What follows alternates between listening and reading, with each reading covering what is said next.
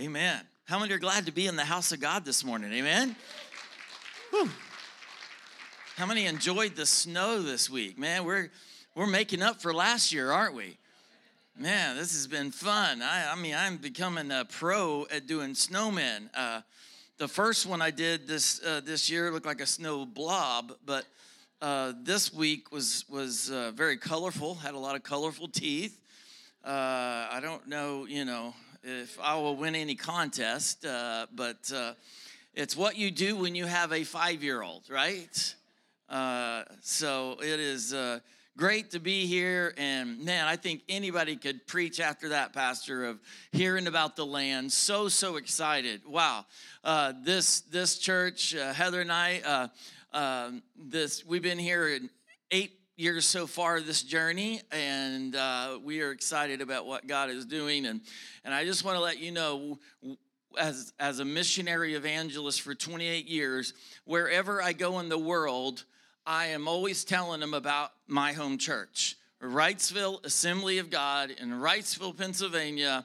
God is doing something great, and it's been an encouragement to share, Pastor, to many other pastors that COVID was not a death grip on us. It was a time that God says, in spite of COVID, we're going to make you grow. We're going to take you places you never thought you could go. And God just began to do some incredible things. And I share the vision of what our pastor shares to us and how they can literally see the success that God is having at Wrightsville. And so all over the world, people know about this church.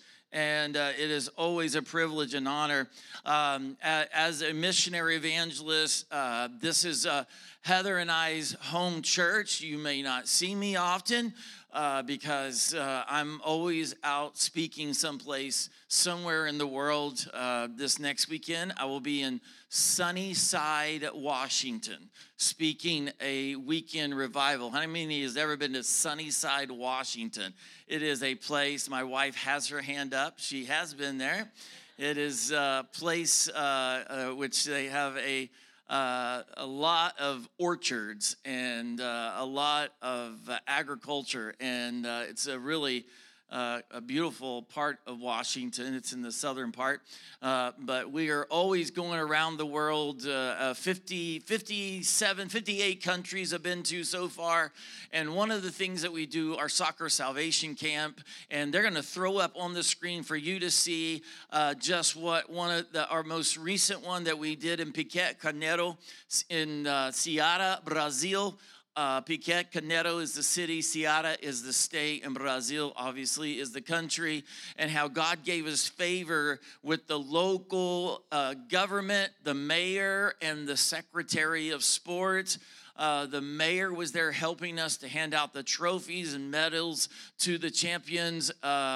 Every night we had a crusade, as we do. We have done 44 of these all over the world, and this one we did. We were able to gain favor the day of the last day of the crusade in camp. We decided to take a step of faith and ask if we could shut down the busy street in front of the church and do the crusade out in the street. We had such favor, something that would have taken months of getting permits and hiring this and doing all this here in America. Same day, we got all the approval we needed. We did a stage from one side to the other side of the street, set out hundreds of chairs, and literally reached a community, shut things down so that God could start things up. And we need your help. We cannot do it. We are a nonprofit organization. We are tax exempt. All donations are tax exempt, and we need your help as our home church to stand with us.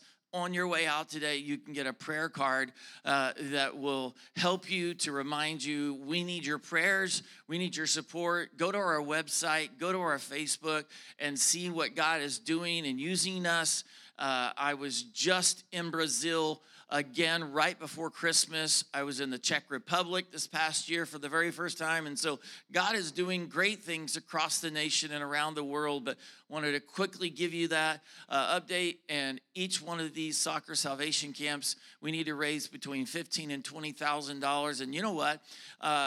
When I hear pastor tell us what we need for land, and I hear what different projects, God's got all the money in the world. That's not an issue. The money is never an issue. But this is how God does it. He always uses people. I've never seen God write a check from heaven's bank account, and how he does it, he uses people. And if everybody does their part, there's no issue. So don't look at $780,000 just for the land as this insurmountable, overwhelming thing. Look at it as, what am I supposed to do? What am I supposed to do? And then God takes care of the rest. He has the best interest plan ever. He compounds it and running over. I want you to stand for the reading of God's word. If you would, quickly turn with me to 1 Kings chapter 19. 1 Kings chapter 19. If you don't know where 1 Kings is, it's right before 2 Kings. Just want to help you out. I don't know if that helps you or confuses you even more, but 1 Kings chapter 19. Now, I am from the South, okay? I am a Southern preacher, and one of the things about that is I count on crowd participation. It's funny, as an evangelist, I'll go to a place, speaking to a church, and I feel like I preached to the wall the whole time. Like had no clue if anybody was being touched. And after service, somebody will come up to me. That was life-changing. I mean, that was the most amazing. I mean, God blessed me. God spoke through. And I'm like, why didn't you let me know in the middle of it? Please don't wait. You won't mess me up if you say amen. If you don't know when to say an amen, throw it out randomly. God will use it, okay? It's all okay. It will encourage me, okay? It will not mess me up, amen? I'm sure Pastor Aaron, Pastor Chris will say the same thing. Amens are always encouraged and accepted, amen? Amen. Oh, that's awesome. Praise God. 1 Kings chapter 19. Just want to read a few scriptures. I'm not going to read the whole story about Elijah at this moment, right after he's called fire down from heaven, but Jezebel wants him to be killed. And I want to begin in verse 4. And while he himself went a day's journey into the desert, he was committing to being done. He was making sure that he was going to go into the desert. He left his servant, so he had nobody help. He didn't have any provisions, and that meant if he's going to go a day's journey into the desert, then it would be literally 2 days in the desert to get out of the desert. So, in other words, it was going to be an impossible situation. He came to a broom tree, sat down under it, and prayed that he might die.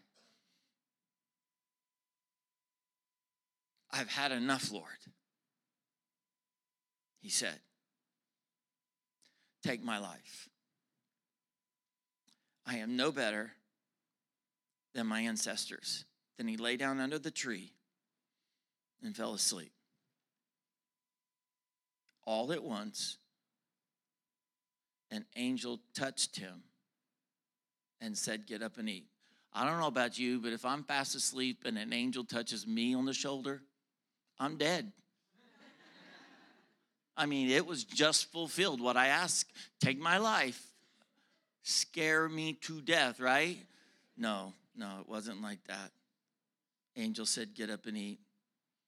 He looked around, and there by his head was a cake of bread baked over hot coals and a jar of water. He ate and drank and then lay down again. And the angel of the Lord came back a second time and touched him and said, hear this, get up and eat, for the journey is too much for you. 2024 is going to be too much for you unless we learn to eat daily from what God has to offer. Daily, the Word of God and daily prayer. A 1-hour service on Sunday morning is so important. But the last time I checked, there ain't a person in this room that eats a meal once a week, and that's enough. There's no one that drinks just 1 glass of water a week, and that's enough. 2024 is going to be too much for us unless we get up and eat. And then let me tell you, what God has to eat, it's worth getting up for. It's worth getting up for. Father, may your anointing be upon this time of your word. God, speak to us. Lord, specifically, every person in this room, may they walk out with their own encounter with God. May there be an anointing upon this time of your word. Speak to us, oh God, in Jesus' mighty name. Amen. Amen. Thank you. You may be seated. How many watched the Super Bowl last weekend? How many watched it? How many watched it? You watched the Super Bowl? Maybe you had different motivations. Maybe you're a football fan. Maybe your teams were in there. Maybe you watched for the commercials. Maybe a million different reasons. Maybe you only have one TV and somebody took it captive to watch the Super Bowl and you were forced to watch it and you don't care anything about it. However you watched the Super Bowl last week, it truly turned into one of the historic Super Bowls in history. One of the great Super Bowls because of how competitive it was, and it came down right to the end. In fact, it went into overtime. Now, I don't know if you heard about this, but this was truly amazing to me when I heard it. For those that don't know, Kansas City Chiefs played the San Francisco 49ers, and in the overtime, only reason why you would go into overtime is you're tied, okay? And so you go into this overtime, and in the overtime, Kansas City Chiefs came out on top, and they beat the San Francisco 49ers. This was literally shocking to me when I heard it. Some of the San Francisco 49ers, the ones that lost, some of the players in the actual Super Bowl admitted this week that they didn't even know all the rules that applied into overtime. They didn't have a clue with some of the new rules, what was going on. And do you know what Kansas City said? They said, not only did we know the rules, but we also practice for if we got to overtime. They planned and had a strategy for overtime. They were prepared. They were the ones that came out victorious because they knew what to do when it came to overtime. Not only knowing what to do, but they knew the rules. Can I tell you that we as the body of Christ, understanding the time that we are in the overtime period, okay? We are in the last days, and the enemy is trying. Look what's happened to Israel. I mean, if you are not a theologian, I am not a theologian. If you are not an authority on prophecy, it doesn't take anybody special to understand we are in the last days. And so we are in an overtime period. And let me tell you something, the enemy knows the rules to overtime. A lot of times better than the own church. People that are supposed to know the rules and the Word of God and what we can expect right here in the Word of God. And this message came out of when I was just in Brazil. And I, right before Christmas, I was asked, it was a very high high honor to be asked to speak at the pastors' conference for the Assemblies of God in Brazil. And I spoke the first night and the last night. And the general superintendent of the Assemblies of God of Brazil spoke the second night and the third night. And I told my wife when I got home, I said, baby, if I didn't go to Brazil for any other reason, it was for the message that the general superintendent spoke on that second night that he spoke. And he spoke about Elijah. Now, please understand, I'm not up here preaching his message, okay? I'm not plagiarizing, okay? If you're like a lot of ministers, we will sit in a service that somebody's speaking, and God will begin to speak to us about what is being spoken, but then God will take a right-hand turn or a left-hand turn, and he will give us a rabbit hole to chase, and we start writing down notes as fast as we can, and then God begins to add, and that's exactly what God did. So I was inspired from that message, and then God began to speak to me about the fact that we as the body of Christ are a lot of times facing what Elijah faced. And what he was facing was, here was a man of God, a great prophet of God that just called fire down from heaven and experienced a move of God. And yet when that experience was over and he found out that Jezebel wanted him dead, he ran to a cave and was ready to give up. Can I tell you something about our God? I don't know why you're in a cave this morning. It may be a cave of depression. It may be a cave of suicidal thoughts. It may be a cave of an addiction. It may be a cave of being overwhelmed with your finances. It may be a cave because your marriage is being attacked. I don't know why you're in a cave this morning, a dark place, a place of loneliness, a place that you think that God has given up on you or wants to give up on you. But let me tell you something about our God.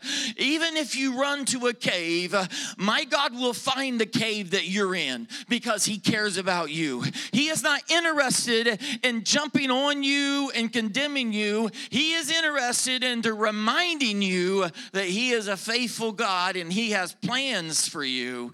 He has something for you to do in 2024. 2 days ago, my family in Oklahoma buried my cousin and his wife's youngest daughter, 20 years old, from an accidental overdose. You know what broke my heart when I heard about this? Is we as the family had no clue that she was struggling with this, with an addiction. She was in a rehab center that she had been going to. She was trying to overcome this, and yet we didn't know. Can I tell you that the enemy wants to keep people of God isolated and alone in your pain and in the things that you're carrying, because if he can isolate you in that cave, then you will stay in a dark place and you will stay in a place that you think God can't find you and doesn't want to find you. But can I tell you, he wants to find you, and not only does he want to find you, he will find you. And he doesn't think that it's a waste of time or resources, because God said, I'm sending an angel right to that cave to give angel food cake to Elijah, along with strawberries and whipped cream and no guilt calories. Because God said, get this, I've got work for you to do. I've got the next king of Israel that I need you to anoint. I need you to be willing and ready to anoint Elisha with a double portion of the anointing upon your life. While you're telling God, take my life, God is saying, go anoint the next king of Israel. While you're saying, I'm ready to give up and the enemy has attacked me too much, God's saying, I've got an Elisha in your future that I need you to get out of this cave. I need you to eat, and then I need you to get back to doing what I've called you to do. I know that you think that one woman that wants you dead is enough, but it's not enough. And I'm here to tell you something today, that yesterday when I was praying in my home, God said, I want you to be so sensitive to the leading of the Holy Spirit that you understand that every service is going to be different. I need you to understand that God told me yesterday, be so sensitive, because there are different people in every service, and I need to say different things to some for you to understand how much God loves you and He cares for you, and He has something for you to do.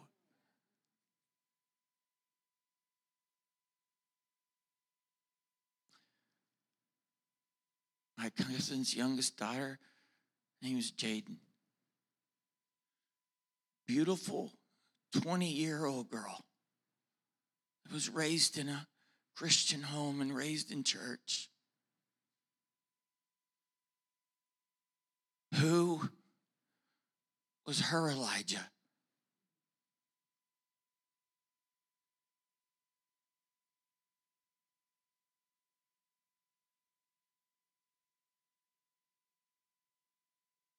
Many of you know my testimony.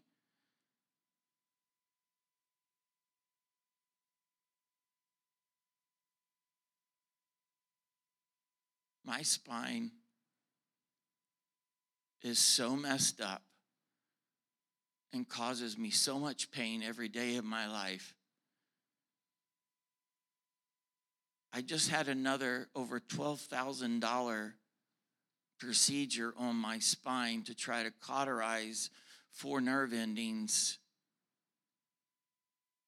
For those over $12,000 not to work, because all they keep trying to do is undo what man has damaged. I have a failed double disc fusion. I've got broken titanium screws in my vertebrae that they cannot get out. I have 4 fractures. I have the compression sandwich effect at every MRI that they do. My next MRI is on Tuesday of this week. They tell me that every level of my spine has something wrong with it, that I only have more surgeries in front of me, but with no guarantee. And do you understand that even, and the reason I say that is sometimes you see people up here on stage ministering by music, by speaking, by other giftings, all these things, and sometimes you assume that everything is good, just like there's the assumption that when we come into the house of God, what happens? We put on our Sunday church face, and we put on our Sunday church smile, and we began to try to convince everybody, I'm not in a cave. I'm not in a cave. No, I'm not in a cave. But the reality is, do you know that I was preaching a service at a church, and in the middle of the message, the pastor came up and took the mic out of my hand. He literally took the mic out of my hand with no explanation. He asked me to sit down. I was like, man, I must have been a really bad preacher. I mean, this was horrible. I mean, what kind of heresy was I preaching? Was I really that bad? I mean, I was only about 10 to 15 minutes into the message, and he just walks up on stage, takes the mic out of my hand, and asks me to sit down. But you see, the reason why he did that, he sensed where I was going with the story I was getting ready to tell about a 15-year-old young man that was going to commit suicide because his father never had time for him and never told him I love you. And so the pastor sensed that was going. And what the reality is I didn't know what happened the Sunday before. You see, the Sunday before, the pastor was preached a great service. There was a couple in church that was there. They're always there. They're faithful, just like everyone sitting in this room. You're faithful to the house of God. And that couple went home on a Sunday afternoon, 2.5 hours after being in a church service just like this. The wife gets up without any explanation, walks into their bathroom, pulls out a pistol, sticks it up to her head, pulls the trigger, and kills herself. You say, Ron, why would you tell us that story? This is supposed to be uplifting. This is supposed to be, this great moment on a Sunday morning. The reason I tell you that is there's people in this room that need us to be our Elijah that says, I'm going to call fire down from heaven. I'm not going to be the Elijah in the cave saying, I want to die and give up. No, my God is more powerful than that. Do you realize that there are people sitting here in this room and they're dying on the inside? They need somebody to notice them. They need somebody to be sensitive, to be led by the Holy Spirit, to be led, to not allow them to walk out of this service today without you going up to them and saying, I just got to let you know that God laid you on my heart, and I want you to know I'm praying for you. I'm not here to get in your business. I'm not here to judge you or condemn you. I'm not here to say, what are you doing? I'm here to tell you that God said, tell you He loves you and He cares about you.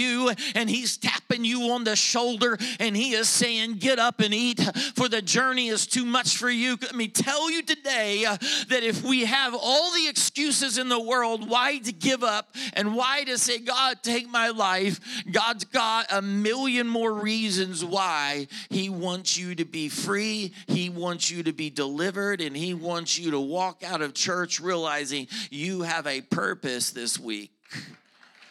You have a purpose this week. And the purpose is understanding that God cares about where you are.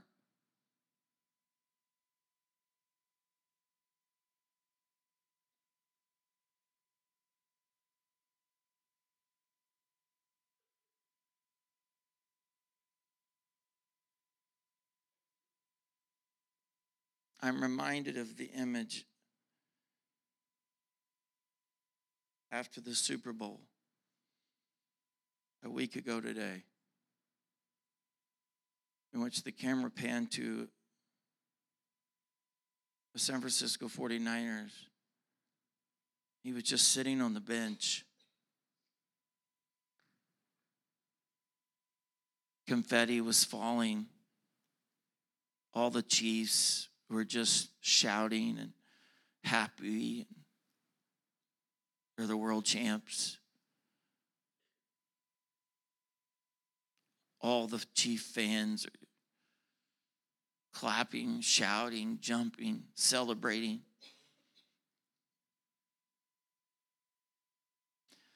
But I couldn't help but look at a face of someone that has lived their entire life to get to this point,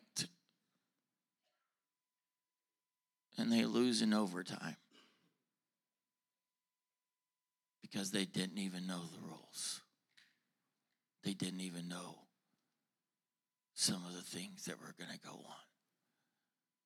In fact, some of them, when the score of the touchdown by the Kansas City Chiefs, did you notice the delayed response of even the reporters running out on the field?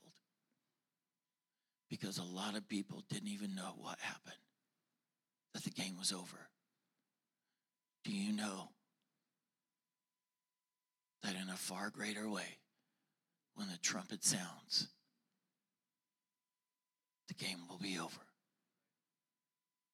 Are you ready? Are you ready? Or will you sit on the sideline, tears in your eyes, and say, what happened? I used to go to church. I used to live for God. I used to eat of His word and pray What happened? I want everybody to stand with me, if you would, please.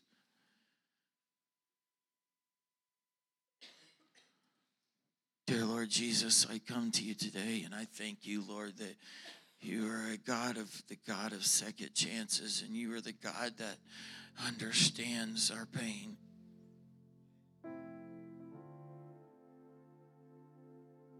God, our pain is real,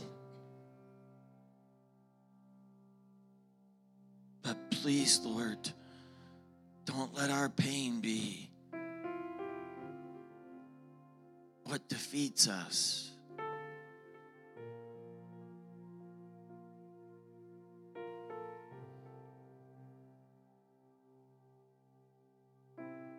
God, there are people here today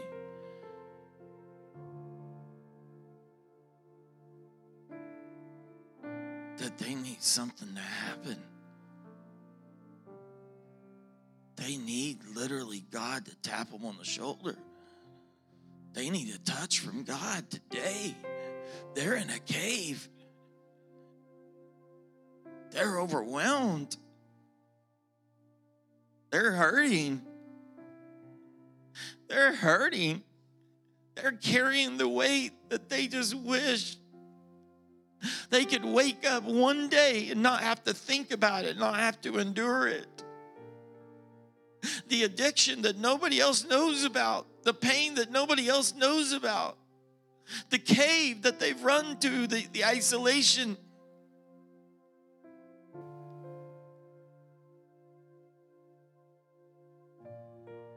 God, what a powerful, powerful illustration of the highs and the lows.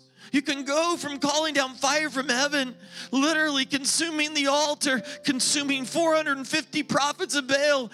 And Lord, within a matter of moments, you're running to a cave. Lord, we have no idea what's going to happen in 2024, but you do. And you've got the food for us to make it. The journey will be not too much because we will choose to get up and eat. And drink of the cup that says if we will drink of his cup, we will never thirst again. We will never search again. If we will eat of his body, we will never hunger again. God, today I pray, Lord, that there be nobody in this room that is so overwhelmed that they're ready to give up. They're overwhelmed with life. They're overwhelmed with the pain. They're overwhelmed. And they need a touch from God today with your heads bowed and your eyes closed. We're going to take one moment as we close out this service and just simply ask who in this service right now would just be honest and say, Ron, you know what? It's as simple as this. This message was for me. I am being attacked. I am under attack, and I need all the help that God can give me. Raise your hand right now. Raise it, raise it, raise it, raise it, raise it, raise it. Come on. If you got your hand raised, I want you to come right now to this altar and meet me right now. Come on. Everybody that just raised their hand, quickly, hurry, hurry, hurry, hurry. Hurry. Please come. Please, please, please. Please, everybody that just raised your hand, even if you didn't raise your hand, but you know this message is for you. Come on, quickly. Hurry. This is your time. You're under attack. And God's saying, I'm going to be there for you. I'm going to touch you by the power of the Holy Spirit. I'm going to move in your life. Come on. Come on. Come on, church, pray. There are people right now in the name of Jesus. I rebuke every strategy of the enemy, and I refuse to allow anybody to walk out of here carrying their weight of their pain. I pray right now that nobody is in an isolated, dark, lonely cave. I break through every barrier, every lie, every deception of the enemy right now in the name of Jesus. Come on, meet us down here. Come on down, come on down. Come on, we're going to pray for you. I'm going to ask the prayer team to come, any of the staff members that can come and begin to pray with these that have come down here. But if you haven't come down for prayer yet and you need prayer, come on, quickly come. And we're going to pray and we're going to believe that God is going to do something right now that only God can do. That only God can do. That only God can do. Right now, in the mighty name of Jesus, we began to break through. Come on, church. I want you to reach out your hands and I want you to pray for everybody that's up here. Come on, I want you to pray right now. I want you to pray for them right now in the name of Jesus. Father, we call out to you and we pray, Lord, and we ask, God, that you would do the impossible. God, that you would do the impossible.